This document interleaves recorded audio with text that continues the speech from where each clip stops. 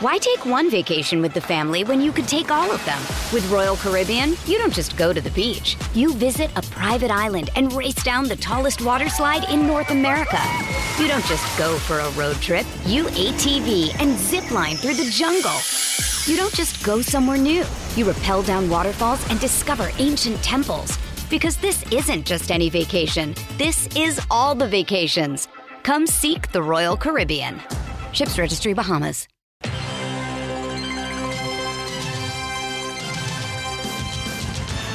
Hot round! Red 7, red 7, red 7! Don! What? Red 7! I don't know what Red 7 means. I call it the annexation of Puerto Rico.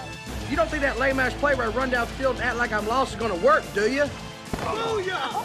That's what we call a sack lunch. Nom, nom, nom, nom, nom, nom. Get me the ball. You need the ball. Get me the ball. Get me the ball. That's gonna make the difference between winning and losing. Between living and dying. Welcome into 11 Personnel. Here at SEC Media Days 2021, I'm Nick Roush, joined for the first time in Birmingham, in Hoover, by Adam Luckett. Adam, have all of your dreams come true? Here's my biggest takeaway from today. You've always told me, this is a meat grinder. You're going to be exhausted by the end. And I was like, okay, Roush, I've worked a real job before. I know what tired is. And I'll tell you what, I'm pretty damn tired right now. And I didn't get up from my chair. Maybe I got up to get coffee and grabbed a little Chick-fil-A for lunch. But, man, I severely underestimated the fatigue that it was going to go through. But, man, I did tell you it was going to be cold, though. Right? Mm-hmm. I warned you. I had to get up at one point because my toes were falling asleep. They were getting tingly, when you've been out sledding for too long and you got to go inside. I had to walk around a little bit, but it was a busy first day. A little bit of a late start. Greg Sankey didn't talk till 12:30, but once we were off and rolling, as far as I'm concerned, you became a star out there, just grabbing the mic from everybody, stealing it left and right. Shane Beamer didn't love my scheme questions, but that's okay. It's not for everyone. Coach O did get some good answers from him and LSU starting right tackle Austin Deculus on Dare Rosenthal. But yeah, it felt good. It's not the prettiest room in there, so getting on TV, I don't look too bad compared to some of the other cats. So it makes you feel good. But yeah, it was a fun time. And we were only in there for 5 hours, but it felt like a lot longer. Yeah, no, wait till Wednesday. But let's start in reverse chronological order. That's what's freshest on our mind. And the first thing on my mind, besides the Bud Lights next to us, are these fancy water bottles that they got. So they did change the drink setup this year, Luckett. It used to be just like a fountain tap of Dr. Pepper. I'm assuming because of COVID they changed that. And now we have a chest of Dr. Pepper varieties. Very much looking forward to trying out those Dr. Peppers with you. Cream soda, cherry. They had any kind of Dr. Pepper you can imagine. That's for later in the week. And now we've got these core hydration bottles, and it's the fanciest looking water bottle I've ever seen in my life. It looks like something off Back to the Future. It really does. When I saw people drinking these today, I thought they were like Rick Pitino vitamin water. So I'm like, why are all these people drinking these? No, where's the water? It's just regular water. It is. It's pretty good water. I'm not gonna lie. It's fine, but it ain't got nothing on our friends from Sword Performance. The Shield, best Sword Performance, it's outstanding. It's keeping us hydrated throughout the week because whatever this crap is, can't hold the tea to our friends from Shield at Sword Performance, who is sponsoring a lot of this week's activities. So check them out at drinksword.com. But Shane Beamer, he was the last guy up. And Luckett, he said maybe 1,000 words a minute, and none of them said anything. It was actually, of all of the filibustering I've seen in my years at ACC Media Days, I've never been quite so impressed as somebody that can say so much and also so little at the same time. We've all gone to high school or hung out with a Shane Beamer. Just a schmoozer, knows how to talk, knows how to hit the talking points to make people feel good about themselves. Oh, and he hits them too. He was like, the tight ends are going to get the ball. He was real. He would it was almost like Dwight Schrute pounding, Right. On the podium. I mean, he really hit like 2 or 3 points, even though I didn't believe any of the baloney coming out of his mouth. He giving Peter Burns and Chris Doering shout-outs. He's talking about South Carolina's the greatest job in the country. I used to watch SEC Network at Oklahoma. Get out of here, Shane. You didn't. The best line, the one that was really just like, come on, buddy, was when he said that I've been told that there's never been more excitement for South Carolina football ever. Buddy, do you know who used to coach here like 5 years ago? Do you not remember like 8 years ago they were like 33-7 over 3 years? And had Steve Spurrier as the Right. coach. Like, Shane, like, calm the hell down, buddy. But you know what? I give him credit for at least injecting some juice into a bad team. But I gotta say, I'm sensing a theme here with these hires over at South Carolina. They just like good media people. Yeah, Ray Tanner definitely falls for that. Their athletic director, that's for sure. Hook, line, and sinker, Muschamp, and now Beamer. Like, these are guys who just are great at kissing all kinds of butt, and that's what they've done. With Beamer, he's just very good in the PR aspect of this job. You can already tell. He knows the right points to hit. Like, today I asked him kind of what I thought was a fair question and something he could have kind of expanded on, and he wasn't going to touch it. No. It was basically the league in general, and kind of like college football, like a trend is developing with hiring offensive coordinators from the NFL. So I'm trying to figure out like why is that happening? And I even said, Beamer, you did it, Kentucky did it, LSU and Alabama has done it, and he just wouldn't touch it. But even then, he propped up Marcus Satterfield 5 or 6 times. Mm-hmm. But when I asked this question, I didn't really realize this. The only reason Satterfield's there is because Mike Bobo dipped on him to go to Auburn. So he wasn't even their first choice. So I think that's probably what he was thinking, I guess, there. But, yeah, I mean, he just did a very good job of selling his program. But at the same time, he had some quotes in there that were interesting. Like, he's like, we're really young at quarterback, and that's just how it is, which doesn't sound great. But he made sure to prop up line of scrimmage, offensive line, defensive line, and then their running back position. But other than that, they're really struggling. Like receivers, he's like, we got to have some guys step up. We got a lot of them. And then God. Right, and then he mentioned how they lost a lot of guys to the transfer portal and early entry NFL guys in the back 7. And that's really what their concern is heading into this season. So, like, recruiting had a big part of that, of his speech. I mean, that was a lot of what he was talking about. And the sign from that should be they probably know it's not going to be a great year. You got Clemson in the non-conference. You got a weird road game at East Carolina in your second game. That screams kind of upset right there. And then you got the SEC slate at Georgia at home, get Kentucky at home, and then whoever else they play. But for him, it's all about recruiting and building to the future right now. And I think he checked those boxes. And I think if you're a South Carolina person, you're probably pretty happy with what you heard on Monday afternoon. Yeah, especially we talk about how they play through the media. I will commend him for using the platform to he didn't call out that 4-star tight end by name, but he basically did everything he could to call out. And I don't even know the kid's name, but he's from South Carolina, correct? He lives in Georgia. Oscar Delp. He's a top 100 talent. Yeah. Georgia, Clemson, South Carolina, that's kind of the recruiting battle right now. Right. That's like their big fish. Their version of Keontae Goodwin, I would say, in this 2022 class. They're really trying to get him because that would help them make a pretty big splash, obviously. If you beat Clemson and you beat Georgia, the 2 schools your fan base dislikes the most for a big kid like that's kind of where they're at right now. Remember when South Carolina beat Georgia at Georgia 2 years ago? What a weird... God. That's an oral history game. Like, we talk about this a lot. Like, that game, there was Jake Fromm interceptions. They had the Kerryon Joyner at quarterback. South Carolina only averaged like 3.6 yards per play. So, and they won. They won the game. Was it a block punt? Well, there was a pick six. Israel Mukamu had like a pick six and then another one that set up a score. It was a nooner down there at Sanford Stadium. Might even be a noon SEC network, if I'm not mistaken. Like, it was a very just, man, what a bizarre game. Oh, entering that Saturday, it was like this this gets maybe the third screen at my house, maybe. And then South Carolina. And then it just became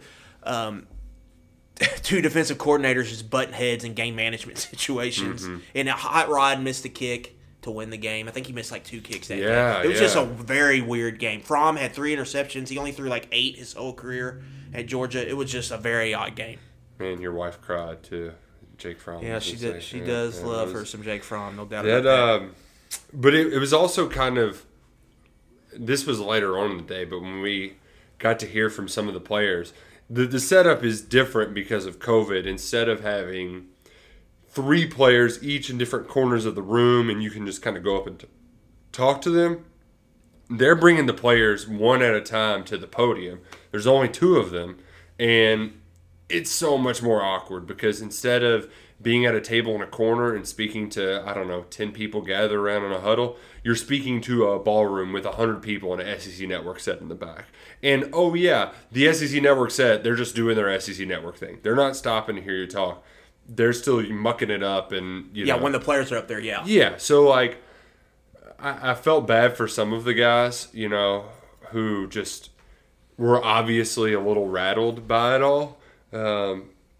So I have a feeling Josh Paschal is going to handle the room well. He's a guy, but he's also not a guy to take a bad question and just run with it for 2 minutes. He's not a Shane Beamer that's just going to keep on talking and talking. And I think it was funny that every one of South Carolina's kids got asked about Frank Beamer when Frank Beamer's heyday, they were what? I know. Not even high born to a grasshopper. They were not born when let's say Mike Vick, they were born. Yeah, 99, wasn't it? Yeah, it was 99. That was Florida State's or one of their last championships before Jimbo won it in 2013. Chris Weinke, yeah. Yeah, that 1999. It's 2021. Miles Brennan, I looked it up. He was born in 99. So you're right on that verge. Yeah, not even being born when Beamer was really rock and roll. I mean, I was little when that happened. Yeah. So you had a little bit of awkward moments. I do see a little bit of Beamer in, he definitely kind of has the look of his dad. He has the pedigree. Yeah. The coordinator hires were weird. He's recruiting well. They're going to have the top 25 class, legit top 25 class this year, more than likely. So they're passing the checkpoints, but Muschamp was recruiting at a top 20 level at South Carolina. I was waiting for that tape today that he's upgraded the recruiting. That hasn't happened yet. Right. The development at Muschamp, and specifically the offensive ineptitude, was what doomed his career. That guy can go out and get ball players. But Beamer's hitting all the right notes so far, and we'll see what happens when they get on the field. Because we've seen South Carolina fans, when they get on the field, they can tend to overreact, or they have in the past. Mm-hmm. See if they have any patience with Beamer.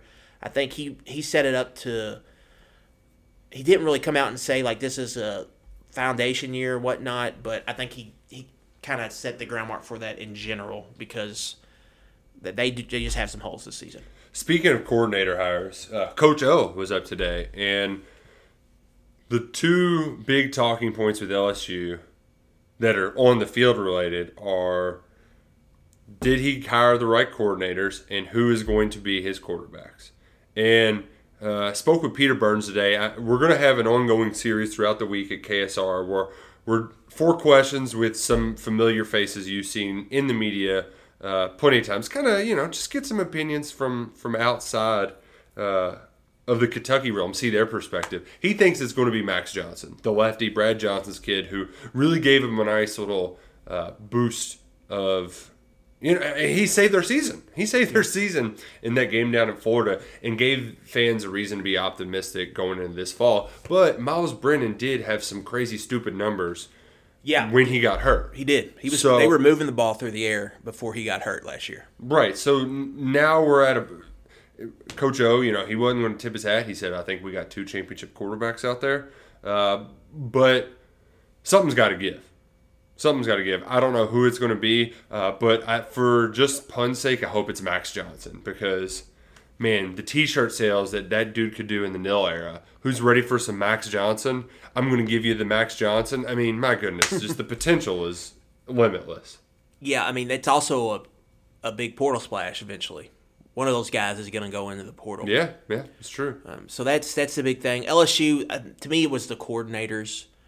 with Orgeron. He got asked about the Title IX lawsuit by Pete Thamel. Oh, man. He shut that down. Goodness gracious. Without a breath. It was also one of those things, too, so you're asked to stand up. And, Pete Thamel, he ain't got a time to stand up. Cecil Hurt from the Tuscaloosa News or whatever he can stay sitting down. He had a crutch, by God. He wasn't. Cecil Hurt was hurting. But Pete Thamel tried to stay seated when he asked him about the Title IX stuff. It was, I know you can't comment on ongoing litigation, but what have you done in your program to change? Like, he tried to give like a different spin on things. Yeah. But then, cannot wait for him to finish asking the question. Oh, I'm not talking about that. But then thanks for asking. Yeah. But really, a lot of it came down to, like you said, the coordinator hires. I guess I didn't realize the ripple effect of Matt Rule going to Carolina. That took both of LSU's coordinators. He hires Joe Brady to be the offensive coordinator, and in his vacancy, Dave Aranda moves to Baylor. Really ripple effect. Like, I don't know how I hadn't put the two together. Yeah. But so now Coach O is partying like it's 2019. He's bringing in a couple of Joe Brady's assistants from the Panthers staff to try to get some of that mojo back. Mm-hmm. And that's kind of the selling point. I don't know how much I'm buying it, but the other selling point was like, well, we got all of our guys back in the trenches, so we at least have a good up front, and now we got the right coordinator hires. The defensive coordinator they hired to replace Pelini, who was a disaster, was from Mike Zimmer's staff in Minnesota. So we kept it NFL. Durante Jones, I believe is his name? Yes, correct. So they're keeping it in NFL, and even though he's only 2 years removed from a national championship, there is a, like, Mark Stoops, we're pressing the reset button thing. But in this case, it's almost a total reset because they also had to go get an offensive line coach from Arkansas. Like, it really is, a complete overhaul. It's a mess. Nick Saban's It's extent. a mess. Yeah. It's a big year for Orgeron for a lot of reasons. The Title IX lawsuit looms large. They've got this think tank going on at offensive coordinator between DJ Mangus, who's serving as the passing game coordinator, and then Jake Peets is the offensive coordinator, going to call the plays, both from the Panthers, like you said. So was Marcus Satterfield, South Carolina's new OC. They had a defensive coordinator search. They lost out on the Marcus Freeman sweepstakes. Cincinnati's DC. Goes to Notre Dame instead of LSU. So they kind of had to settle there for some coordinator hires. So that makes you worry a little bit, a school like LSU, that you have to do that. It's a really big year for them. They open at UCLA. It's going to be a big game. You know, if it's a pretty big litmus test to me. Like, if LSU's legit top 10 good, They should be able to. they're going to go up there take and care they're of going to business. win 42-24. Yeah. Give up DTR, have a couple big plays. Right. But UCLA have a big play. They may have a turnover too, but they'll just wear UCLA out over should 60 be able minutes. to. Yeah. If they're not, they get upset or it's a close game, that gives you cause for concern. And from Kentucky's point of view, you want to see the latter. If it's the first one, then you're looking like a top 10 team. They're just going to be tough to beat. They're probably going 9-3 kind of thing. Mm-hmm. If not, they could be right for some upsets this season. And that's really what Kentucky's looking at. Ripe for some upsets, eh? Don't you say? The Kentucky-LSU connection, though, very evident. You alluded to it earlier, but you got some tasty quotes from Orgeron and Austin Deculus about Dare Rosenthal, which, man, yeah, they're so. Let's just can we just be candid for a little bit here? We don't have to like beat around the bush, do we? We can just be honest with our listeners here on 11 Personnel. So there were two questions asked today by a Baton Rouge reporter. He asked Greg Sankey, literally read it from his, he was a TV reporter. He literally read it from his note card. Yeah, and then he asked the same thing to Ed Orgeron. Should there be a uniform drug policy in the SEC? Because some feel that it's not fair. And when he says some feel that it's not fair, it's LSU football fans and a prominent alum, Sadiq Charles, who is a starter for the Washington football team. Dare Rosenthal is obviously a very popular. He's really well liked. Yeah, I was even surprised by that today. Deculus said he's basically a brother. He's my best friend. That guy's a dog. He's going to be one of the best out there. Coach O, same thing. Coach O said, I recruited him myself out of Faraday High School. Yeah, and that's like a very, they really like Dare Rosenthal. But Dare Rosenthal probably likes to smoke a doobie every once in a while. Yeah. Yeah, like we can read between the lines here. That's what's floating around that whole situation. Yes, and essentially we have a scenario here where guy fails, a drug test, and then all of a sudden he can't work his way out of that. Like he's stuck behind an 8 ball, and the people at LSU are not happy about it. And you know what? I'm happy about it because Kentucky seems to really be reaping the rewards here. I've never seen that like that with the transfer anywhere, where they're just speak this glowingly about a guy outside who Jalen Hurts. Yes. Yeah, really. I mean, it really that's like the one exception, and I think that speaks. It's good for Kentucky.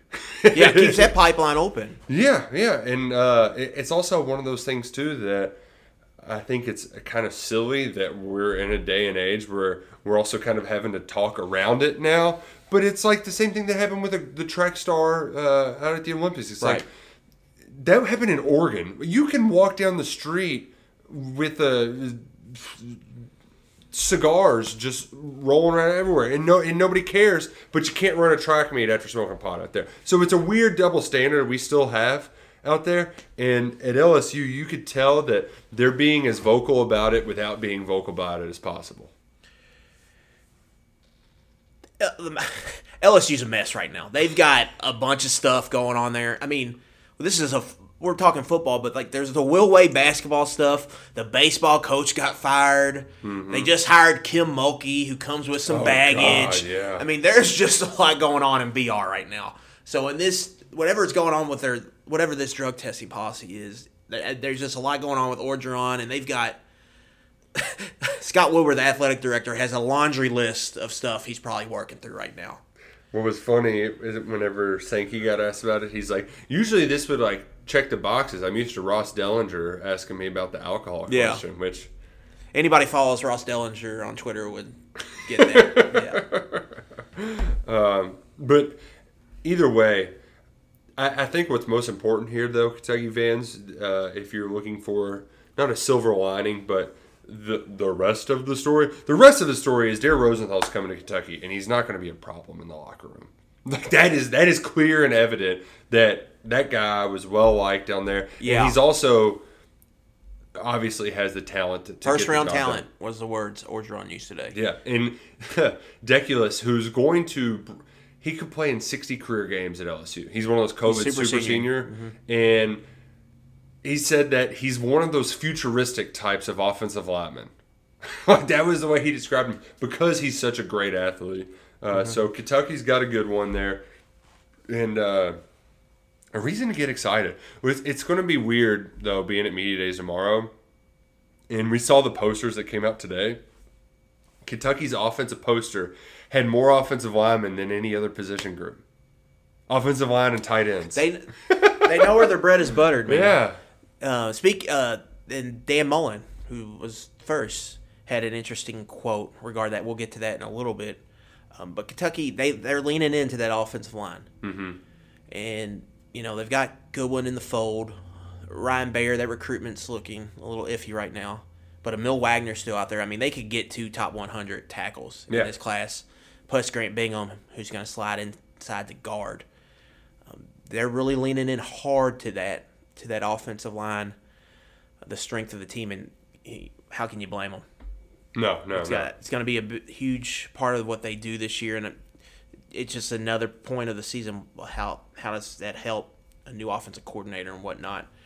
But yeah, not surprised to see the media guy go all in on the offensive line. I also appreciate that the new trend among offensive linemen, just nationwide, is let's grow our hair long. Deculus had it, and Kennard's got it. The hair past the shoulders just makes an enormous human look even more enormous. Maybe it's because it's kind of a caveman-esque look. I don't know what it is, but I think it makes him look even bigger, and I'm here for it. Actually, kind of, is it weird if I ask Kennard what kind of product he puts in his hair? I don't know. I wouldn't think so. Yeah, I mean, I wouldn't know anything about hair products, so Me. I get it now. There's just some hair envy over here. Why take one vacation with the family when you could take all of them? With Royal Caribbean, you don't just go to the beach. You visit a private island and race down the tallest water slide in North America. You don't just go for a road trip. You ATV and zip line through the jungle. You don't just go somewhere new. You rappel down waterfalls and discover ancient temples. Because this isn't just any vacation. This is all the vacations. Come seek the Royal Caribbean. Ships Registry, Bahamas. Let's talk about Dan Mullen. What a piece of work that guy is. He thinks the shoes are so cool. Like, he thinks he's so cool, like, wearing the Jordans.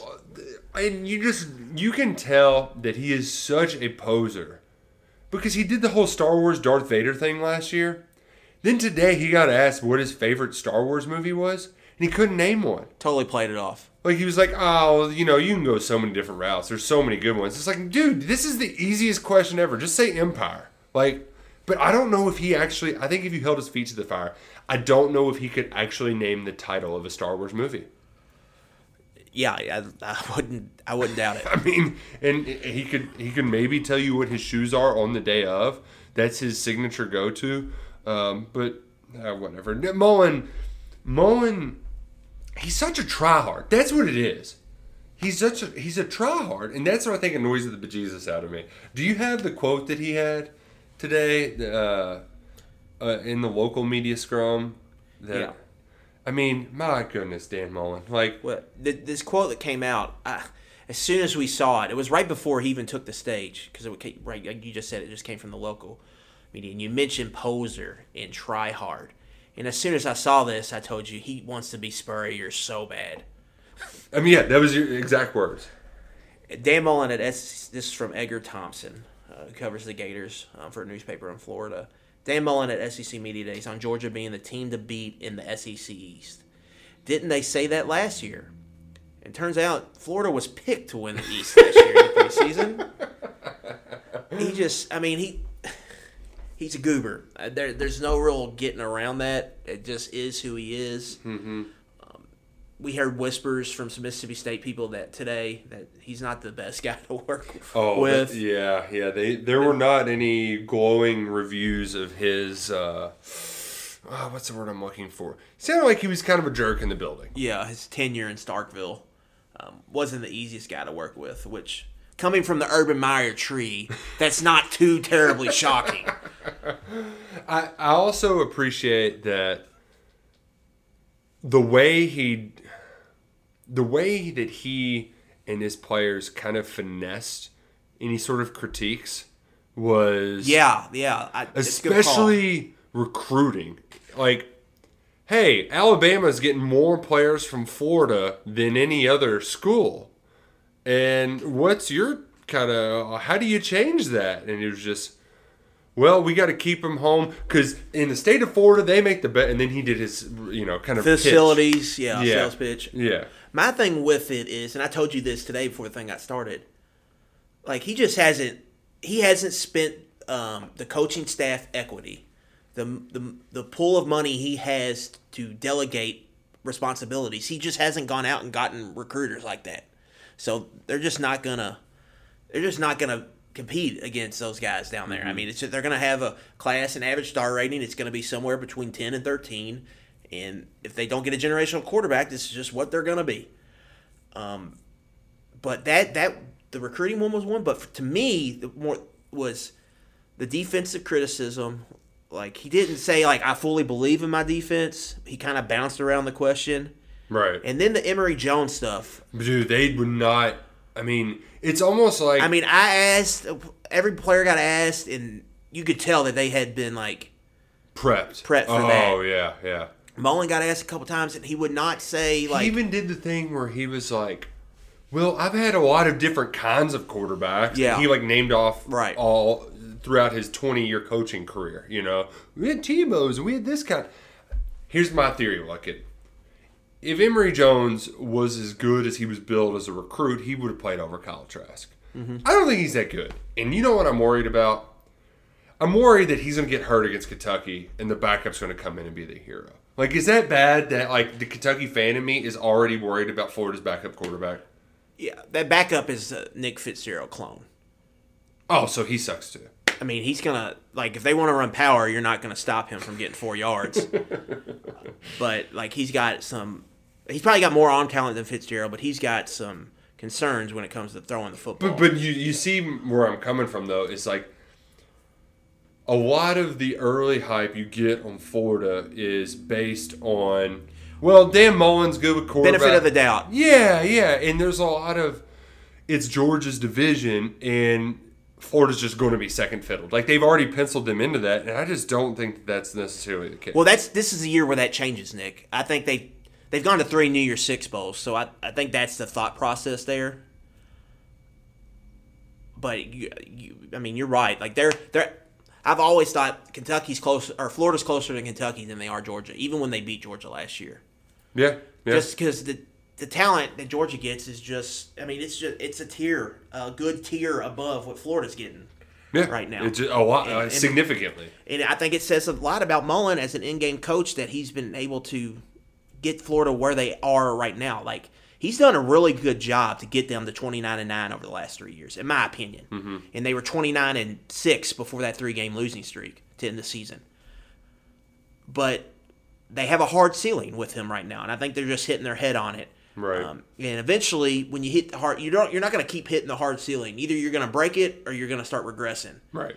And so I think we could see some of the regression. I've compared them to Penn State. I think you compare them to Michigan too, where there's only so high you can get up, and you're not going to stay there over time. You're gonna have dips.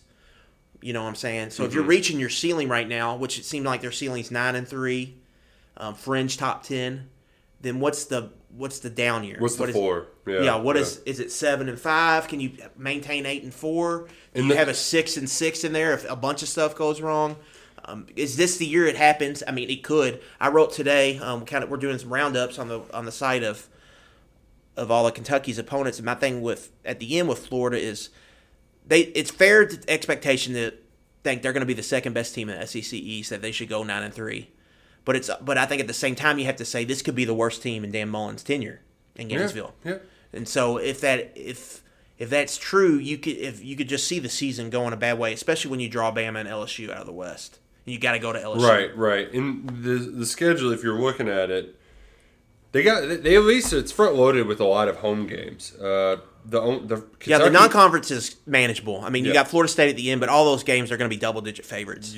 Their first road game is at Kentucky, but you have Alabama in week 3, which that's no cupcake. But maybe Kentucky is what gets them bursting at the seams, because they travel at they host Vanderbilt the following week, but then travel to LSU, have a bye, and then it's the cocktail party.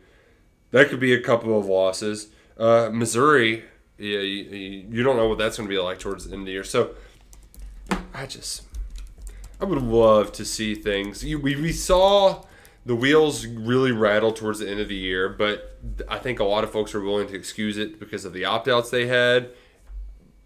Nevertheless, love watching Dan Mullen just squirm.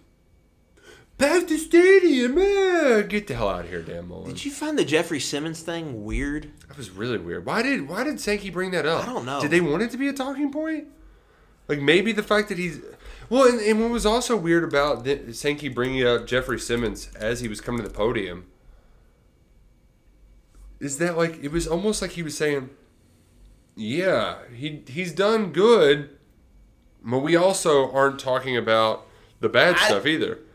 For us, I need to educate myself on that, what exactly that was. There was video of him hitting a woman or something like that. Yeah, but there was schooler. He shouldn't have done it, but there was like an exclamation for it kind of thing. Yeah, I remember that correctly? Like hit his car or something. Like there was something, or hit his sister or something like that. Yeah, there was something to it, but it's been so long that I forget. And he has moved on. Like, he's, by all accounts, he's a stud of a football player, and he's not gotten any trouble since. He's a good player for the Titans now.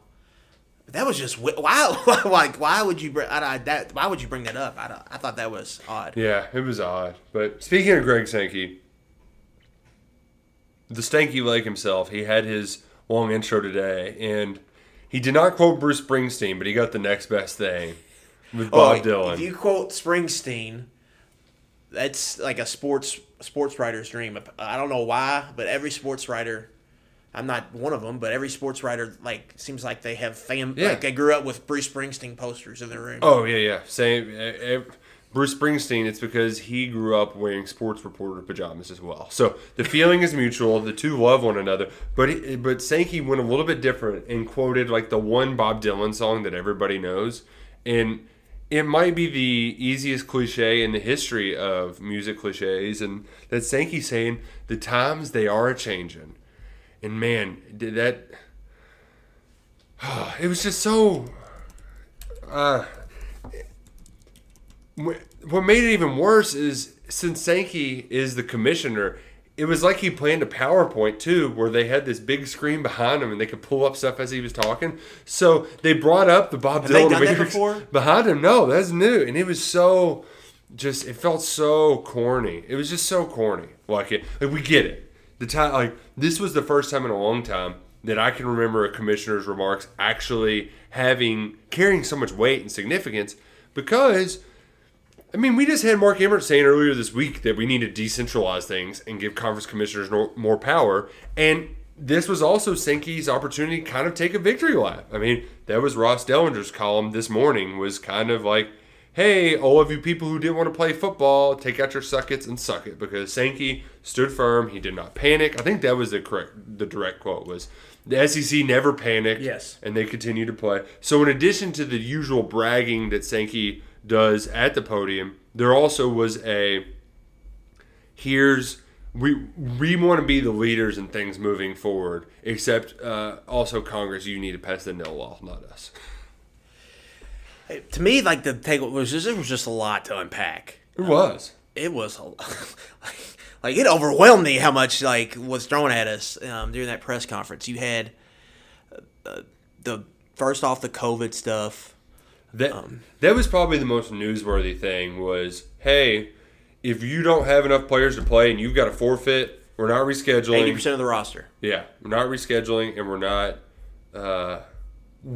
having any sort of no contest. It will be a forfeit. Now, that's not official yet. The university's got to approve that, those administrators. But that's kind of the plan moving forward this fall, is that if you don't have it, it's your own damn fault, because right now only 6 of 14 teams have 80% of their team vaccinated. Kentucky is not one of them. Is that true? Yeah, I think I think Josh Moore reported that today. Okay. I saw Tyler tweet that out. Gotcha. Per Josh Moore of the Herald Leader. But yeah, I mean, he went in on the Disney deal.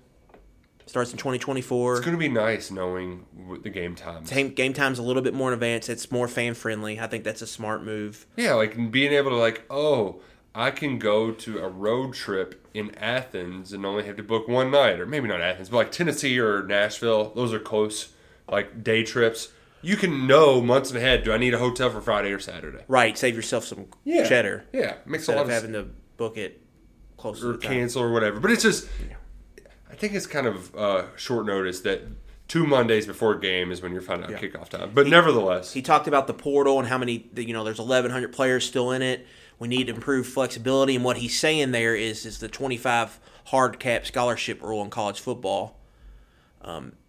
That if you take Tennessee lost 30 scholarship players pretty much to the transfer portal, but they're only allowed to bring in 25 hard cap every year. Mm-hmm. So then it creates a situation, because any guy you bring in from outside they brought Joe Milton from Michigan, that counts against their 25 scholarship limit for that recruiting class. Mm-hmm. And so coaches that are losing a lot of guys in the portal, they want to, every time you lose one, you should be able to get one. I don't know if it's that per se, but there should be some wiggle room there. We should get more, because if you don't, then in 2 or 3 years, you're stuck in a situation. Tennessee's facing a situation where over the next 3 years, they're going to average somewhere between 65 and 72 scholarship players. It's going to be it's like self-inflicted probation, almost. And so the NCAA, they went to the Board of Governors and it didn't pass. So that's a lot of college football coaches are pretty pissy about that right now. Right, they want to get that passed. So that's really what he was talking about there. And then just the NCAA in general. But to that portal point, though, it was 1,100 out of 1,600 entries just hadn't found a new home, and that's the grass is greener, people. Like it's true, and that was one of the side effects. So we actually now have some hard and fast evidence because it's been long enough. I mean, it's only a year, and obviously, I think this could just be the early phenomenon of it where everybody's kind of just jumping at opportunities as quickly as possible. Like they just always think it's going to be better. But this was always going to be a side effect. Like just because you were recruited by a bunch of schools out of high school doesn't mean they want you once they've seen you out of college. It's part of the just player empowerment era. If you want to have agency, that's just going to be that's part of the deal. Yeah. You know what I'm saying? You're learning your worth the hard way. Right. In a lot of these instances. So as time goes on, kids are going to get more educated about that because a lot of the people around them, close to them, are going to get educated because they're going to see what's happening now. Right. And so that all is going to figure out itself. He said it's easy to criticize the NCAA, but he went on to say like adaptation is needed or adaptation is needed. Basically, the point of that was, like you said, the commissioner should have more power. It's not fair to not give more like baseball only gets 11.7 scholarships and other random sports. It's not fair that the SEC that can afford to give more scholarships. Right. It's not fair that the SEC is treated the same as Winthrop. Yeah, no. You know. And that was the point of Emmer's comments. But I also think that it was, I mean, folks, not everybody in this business is bright. You know, we latch on to talking points. We do. It's easy. It's all hanging fruit. So somebody went back to the well of breaking off with the Power 5. Sankey was like, no, let me be clear. Like, this is not us breaking off. It's just maybe he didn't say operating more autonomously, but he also describes the Power 5 as the autonomous 5 or something. Like, that's what they refer to themselves as. So, which is just a weird ass name. Like, we can begin with that. But that in general, it just they're the big wig or conference commissioners are pissed off about what happened last year. Like Emmert just he said you all deal with it. Yeah, he just threw his hands and said you all take it, and then he just got an extension. And so they're mad because really they just want a new commissioner. Like they want somebody to come in that'll, I think, give them more leeway and will listen to them more. Yeah.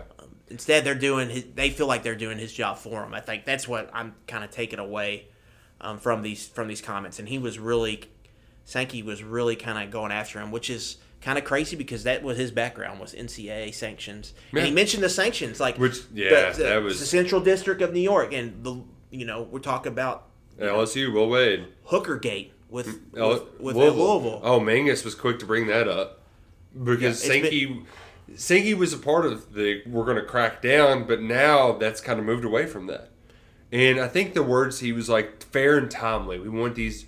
They should still be processed, but it still needs to be fair and timely. But it's like, I mean, that was 4 years ago with Hookergate. No, it wasn't Hookergate. It was Brian Bowengate. I get all of my Louisville scandals mixed up. It's easy to confuse them. But these schools are worse off just being hurt over the long run. Just give them the punishment so they can just move on. Yeah. They've got a cloud over them, and they just you can't escape it. It's just, I mean, it's going on a half decade now. Yeah. Like, just make a damn decision and let's go. And so it was really a shot at Emmert. A lot of this was kind of going after him. Yeah. But yeah, there was just a lot there. From he Sankey also, today. like when talking about the changes, a big emphasis was like, we're going to change, but we've got to keep Olympic sports intact. I know there's a lot of folks out there that were happy to hear that because not only are they involved in those sports, but as he put it plainly, I think 80% of all Olympic athletes spent time in college. Yeah. It's a developing ground. Like, a lot of people, That's what he was saying. You can't have the Olympic model we have without college sports. Yeah, because, not all of our athletes go pro in something other than sports. But most of our Olympic athletes go pro in Olympic stuff after going to college. So, it was one of those things where it was like, oh, gosh, I want to hit the high points. But there was a lot. There was a lot to unpack. And I think the one thing that I will at least I do appreciate not only the candor in that Sankey can be buttoned up as well as buttoned down. You know, like he can make his Ross Dellinger jokes, but he can also like be very measured in his remarks and choose his words carefully. So he at least showed last year that he's done a great job. There's no getting around that since he took over. Yeah, they're really he has, and you got to commend him for it. So I don't know where it's going, but I'm at least more confident now that he's one of those leading the charge now that Emmert's like taking a step back. And what it's going to do is it's going to end up benefiting Kentucky in the big picture of things. Yeah, SEC in general for sure. Yeah. They're in a great spot as they should be as the prominent conference in college athletics. Luckett, I'm curious. Out of all of the things we saw today, so we talked about who we heard from and whatnot. Was there any anything on maybe Radio Row, maybe at the Winfrey Hotel that kind of maybe threw you off guard a little bit that you weren't expecting at your first SEC Media Days? I mean, we weren't expecting a full-fledged mall.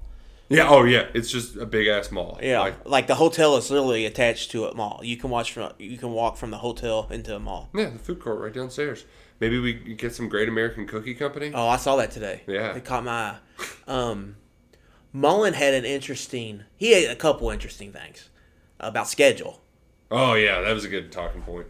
One was he doesn't like the permanent crossover. And I looked at Nick and I said, well, of course he doesn't like it. He's going to play LSU every year. Yeah, like Kentucky, they probably like the permanent crossover. And so he said that, and he said, I wish we didn't do that. And then he said, if we went to 9, I would like, because I might ask Kirby about this tomorrow if no one else does. The comments where he had about, the Jacksonville game. Oh, the neutral site game, yeah. Well, when your only road game is a neutral site game, or what was it? He said you play 4 home, 4 away, and then you would play 1 neutral site. He says, I have no idea how they would do it, but I think that'd be a good. And really what he was saying there was like, if everybody does it, then Georgia has to do it, kind of thing. They don't have a choice, and then you can't complain about not having the recruiting week there. But that's like a big. There wasn't media days last year, so it wasn't really talked about. But 2019, that was a huge thing back then. Especially because they didn't have a contract to play the game in Jacksonville there for a while. Right, so we would have to get Kirby Smart's comments on that. And I was trying to think from Kentucky's aspect. Like, first off, it's a terrible idea. Oh, yeah, 4 home, 4 away. We need more home games. We don't need neutral sites. No, yeah. It's a terrible idea. But if it did happen, who would Kentucky do it with? I mean, Missouri and Indianapolis, that was kind of my thinking.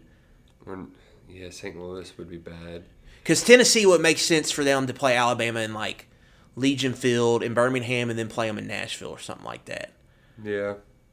Texas A&M and Arkansas already do it. Kentucky, Missouri, you would play 1 in Louisville and 1 in St. Louis.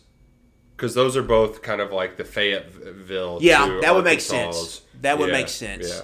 Yeah. But that was the Kentucky one I came up with. Like South Carolina, like would they play just, they couldn't play Georgia, so like who would they play? Would they play Tennessee and Charlotte? So, I was thinking because A&M is their crossover that like maybe A&M plays in Houston. A&M already has one though with Arkansas. They play in Dallas or in Arlington. Yeah, it'd be hard. That maybe be a project. Figure that out. But yeah, those were interesting comments from Mullen. Man, what a try hard. So tomorrow, Nick, we go into Tuesday. Yep, we got Kentucky on the schedule. Kentucky's early afternoon, Lane Kiffin late afternoon. So Kirby Smart will kick things off. He'll be very boring. Probably most underrated boring guy. At least he's like Malzahn was, but Kirby at least has a little bit of spunk to his talk. So it at least sounds kind of like, okay, Josh Heupel, my God, that guy. He's going to be a real piece of work. I don't even know what he's going to be selling either, but... Yeah, I wrote about it in one of our primers on KSR about, like, this is kind of the same way for Beamer. This is kind of his first time getting national attention, and obviously Tennessee's a bigger brand than South Carolina, but he really needs to sell the program and get some positivity around them because there's really no positivity right now with all the transfer portal stuff, right? The NCAA cloud looming. But seriously, what is They're not recruiting well? What puts butts in seats at Neyland Stadium? I don't know. I have no idea. I mean, it's just tradition. I mean, that's really the only air raid thing. We're gonna move the ball. Yeah, so. You had an interesting point when you went on with SEC Mike on his podcast. Mm-hmm. Like the Tennessee-Kentucky thing is total. It's like an inverse of 1998, 1997. Kentucky's now the proven program that's stout in the line of scrimmage, keeps producing running backs, leads the league in rushing. Where Tennessee is running like this, or they're just going all in on this, all out, spread it out, throw it deep offense. Like you can consider it kind of gimmicky. Like when Heupel has faced good defenses, they've been able to kind of shut it down a little bit in some spots. So yeah, I thought that was very, very interesting when I heard you bring that up. But yeah, I think the big thing for him is going to be selling that offense. We're going to score points, yada yada yada. But he's going to get a lot of portal questions. Be interested in how he answers that and how he goes all about that. Yeah, and when Kentucky comes up, I know that at least amongst the local media, it'd be the first time Stoops has talked since Dan Brezowitz was arrested. Mm-hmm. I'm sure it will be a very blasé kind of response, but that will certainly be news. Handling internally, probably what it'll be. Right. And I'm sure there might be some general questions about having multiple coaches arrested in the offseason. But I don't know how much that reverberates elsewhere. I don't think Pete Thamel is going to be, trying to pull a gotcha on Stoops. But I'm also curious, too. I mean, it feels like every year we get the reoccurring, we don't get enough respect kind of card. I don't know if that's something that happens again, because you would think that a lot of it's going to be talking about the offense and kind of what we've. What are the national and regional media? What are the questions they're asking Stoops? How do you break through that glass to get to the top of it? You've been in that middle. To me, it's why Liam Cohen and why this new offense. Right. To me, it's like, why have you all struggled so much in the passing game? Transfer portal. How have you been able to do so well in the transfer portal? And then just, probably hit longevity. How does it feel to be the second longest tenure coach in the SEC? Yeah, that's going to be a nice soft toss at the beginning. But yeah. And the thing that's also going to be, so Peter Burns shared a story about just how ticked off Stoops was at 18 media days. We're going to be a damn good team. I hope there's like an anecdote about that. Like that. Because if you get fiery Stoops during talking season, then he's got something good. So hopefully that's the case. But they've kept a lot of things a mystery, particularly offensively. That's what we want to know. And I don't know how much he's going to be willing to give tomorrow. How much kind of newsy things. And how good is his bad joke going to be? Because he's always got one. Yes. He's always got one bad joke. And it, I always wonder if he comes up that days before, or he just sits on the plane and tries to think of one. I'm sure it's not in Tony Neely's prep before. I'm sure that's not part of it. But we're going to be there for it all. If you aren't following along on Kentucky Sports Radio's Instagram or the Facebook page, the stories, images, everything behind the scenes from Media Days, we'll be recording live in personnel throughout the week. We got a lot more to. I'm really excited too. Subscribe to the KSR YouTube page. Some of these conversations with media folks, I think you all will find enlightening, and we're gonna help you get to know Kentucky's opponents. This is the time of the year that I get to know a lot of them too, get more well acquainted with them. So exciting time to kick talking season off down here in Hoover. Day one complete. Got to get some dinner now, but 1 down, 3 to go. Yep, 1 down. 3 to go. We appreciate y'all hanging out with us down here in Hoover. We'll be back before you know it. And until then, go Cats and go Kroger.